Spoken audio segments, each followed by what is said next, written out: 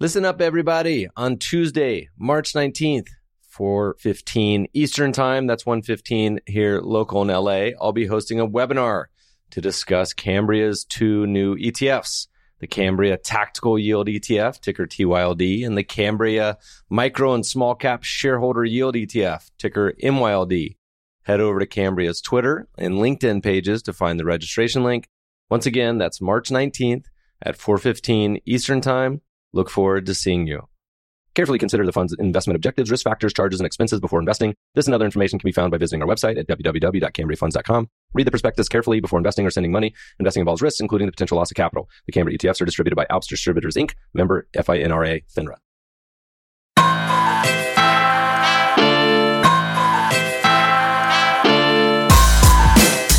Welcome, podcast listeners. We have a fantastic episode for you today. Last year, when we published The Best Investment Writing, Volume 2, we offered authors the opportunity to record an audio version of their chapter to be released as a segment of the podcast, and listeners loved it. This year, we're bringing you the entire volume of The Best Investment Writing, Volume 3, in podcast format. You'll hear from some of the most respected money managers and investment researchers all over the world. Enough from me. Let's get to our guests and let them take over this special episode. Hi, my name is Wes Gray, and I am the CEO of Alpha Architect, which is an asset management firm with an impact mission to empower investors through education. And without further ado, I'm going to discuss an article we wrote called Academic Factor Portfolios Are Extremely Painful Unless You're an Alien. Imagine you are an alien and you land on planet Earth in 1927, which is when our data set starts here, and you're given a mission. You're told that you need to solve this simple problem. These humans need to make money and grow their wealth. And you are told that you need to compound $1 million. And the goal is to compound your extraterrestrial face-off. And you're presented with a few options. You first head over to Ken French's website, because apparently you invented the internet back in the 20s and you can do that. And you reincarnated Ken French and made him come alive in 1927 too. But, Fantasyland aside, you have this data. And you're like, wow, let's look at this Fama French value concept where you just buy the top 10% cheapest on book to market, and then rebalance it and market cap weight it. And then let's check out this momentum thing they got on their website, where apparently you just buy the top 10% highest momentum stocks or the highest relative strength securities, rebalance it every month and market cap weight that. And then there's this thing called the S&P 500 where you just own basically the biggest 500 stocks and market cap weight that. And then there's this other thing called bonds where you look at, let's get the 10-year treasury bond in. You do some analysis, but the alien has, some special power. And the special power is the ability to see the future with perfect foresight. So that's obviously a great capability if you're going to try to compound $1 million and compound it at the highest rate possible over the next 100 some odd years. This situation, this alien's going to do a little factor investing analysis. And so the alien's going to decide to look into the future and identify the results, which will obviously be gross of costs and fees because you don't know what those are. And you're going to look at this period from 1927 to 2017, and you're going to pull up the charts. And what you're going to see is the compound annual growth rates on the S&P is essentially 10% from 1927 all the way up until this analysis here to 2017. Not bad. 10-year bonds around 5%. This whole value thing is interesting. It's around 12%. So you get about 2% kicker on the S&P 500. And this momentum thing is really crazy. It's almost 17%. So you get like a much bigger compound annual growth rate versus the S&P 500. So the alien sits back and thinks, well, these value and momentum things definitely seem more interesting than the S&P 500 and certainly more interesting than this 10-year bond thing if my goal here is to try to compound my wealth at the highest rates possible over long haul. And so, the alien's going to look at the invested growth charts, type it into their supercomputer technology we don't even know about, and they're going to walk away and say, wow, geez, these value momentum things sure seem like pretty interesting options. Conclusion, let's do momentum. That's clearly the highest compound annual growth rate available out there. If we got to do a second option, we'll do this value thing. And of course, because he's an alien and he hasn't been thinking too hard, he doesn't even think about combining them. He's just focusing on one at a time. So he goes with momentum. The issue, though, is asset managers are not aliens, right? They're going to take a different look at the data than this alien that we drop onto the planet Earth who does some data analysis. So now imagine you're not an alien, but you're an asset manager. And you're also living on the Earth in 1927. And you have an incentive to compound wealth, but also to keep your job. And you are specifically endowed with an amazing power equivalent to the alien. You have the ability to see the future with perfect foresight. Not a bad capability to have if you're an asset manager. And the asset manager is told to solve the same problem as the alien. Compound $1 million as best you can. But the goal here is not necessarily to compound your face off. The goal in the back of the mind of the asset manager is to not get fired, because you can't charge fees on zero AUM and have a lot of W-2 income, which would not be a good situation. So unfortunately, this asset manager lacks what is truly the most amazing power of all, and that's the ability to distract their own attention or her clients from focusing on short-term relative performance, which means that this asset manager needs to kind of simultaneously solve two problems. They need to make their clients money for the long horizon wealth creation, but they also need to not lose their job along the way. So they do the similar analysis as the alien and look at Ken French's website. They look at value, they look at momentum, they look at S&P 500, they look at the 10-year treasury bond.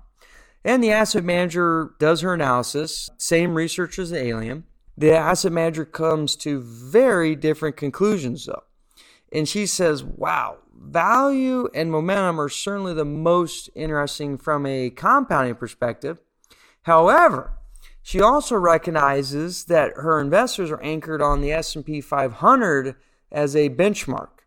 And she knows if she underperforms for a 5-year period, she will almost certainly be fired. By year 5 of any underperformance, there's going to be 100 other competing asset managers out there lining up to tell her client that it's totally unacceptable to underperform by 5 years, and that they have special powers to do much better and they can beat the S&P index. So the asset manager has her research analysis do some additional analysis, not just on the absolute returns and hard stats like the alien, but also do some analysis on relative performance. And in particular, she looks at the rolling 5-year relative compound annual growth rates of these various strategies, this generic value strategy, generic momentum strategy, and the bonds, all relative to the S&P 500.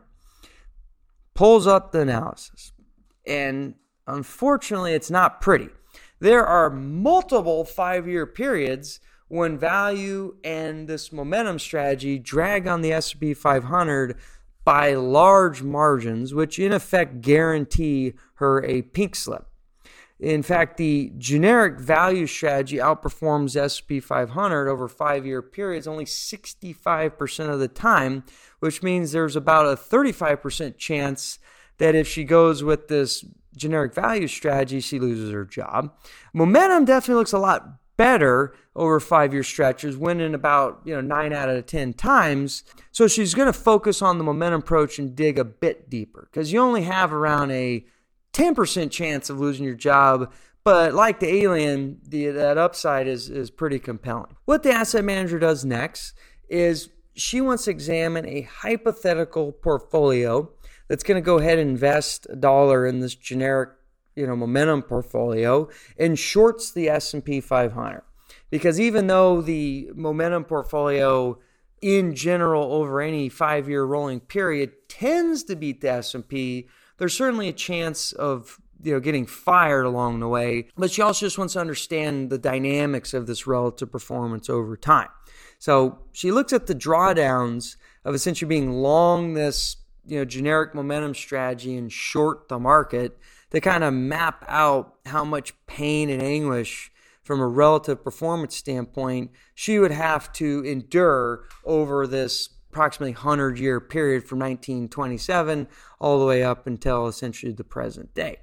And wow, the results come back and they're not pretty. So while the 5-year rolling hit rate is high in the sense that, over any 5-year period in general, momentum will have a winning record relative to just buying the generic market, there are certainly plenty of opportunities to get fired. Whereas maybe you didn't have over the 5-year period you won, but there's plenty of 2 and 3-year drawdown periods where just eyeballing the chart, she sees 6 or 7 times where she's underperformed by anywhere from 30 to 50 percentage points on the S&P 500. Obviously not a great thing to present to your clients if you plan on staying in the business. She does the analysis on value, hoping that maybe it's less intense because it doesn't have as much upside. It's certainly got not a great hit rate over the 5 years. There's about a 35% chance that it's not going to outperform, but she does the same analysis and looks at this portfolio that's long this generic value strategy and short the market to get a sense for the dynamics of the relative performance, not only over 5 years, but over varying windows. Unfortunately, this is not looking good either. She identifies multiple periods where, again, being under the generic index by 30 to 50 percentage points is not rare. In fact, it happens fairly often. So the portfolio manager quickly refers back to the junior analysts who've done all this results just to confirm the results. Like, what's going on here? This is not going to work. We need to stick to the S&P 500 and not do any of these value or momentum things that we just generated off of Ken French's website because they are just simply too dangerous. Why does this matter? Well, what this stupid example and stupid thought experiment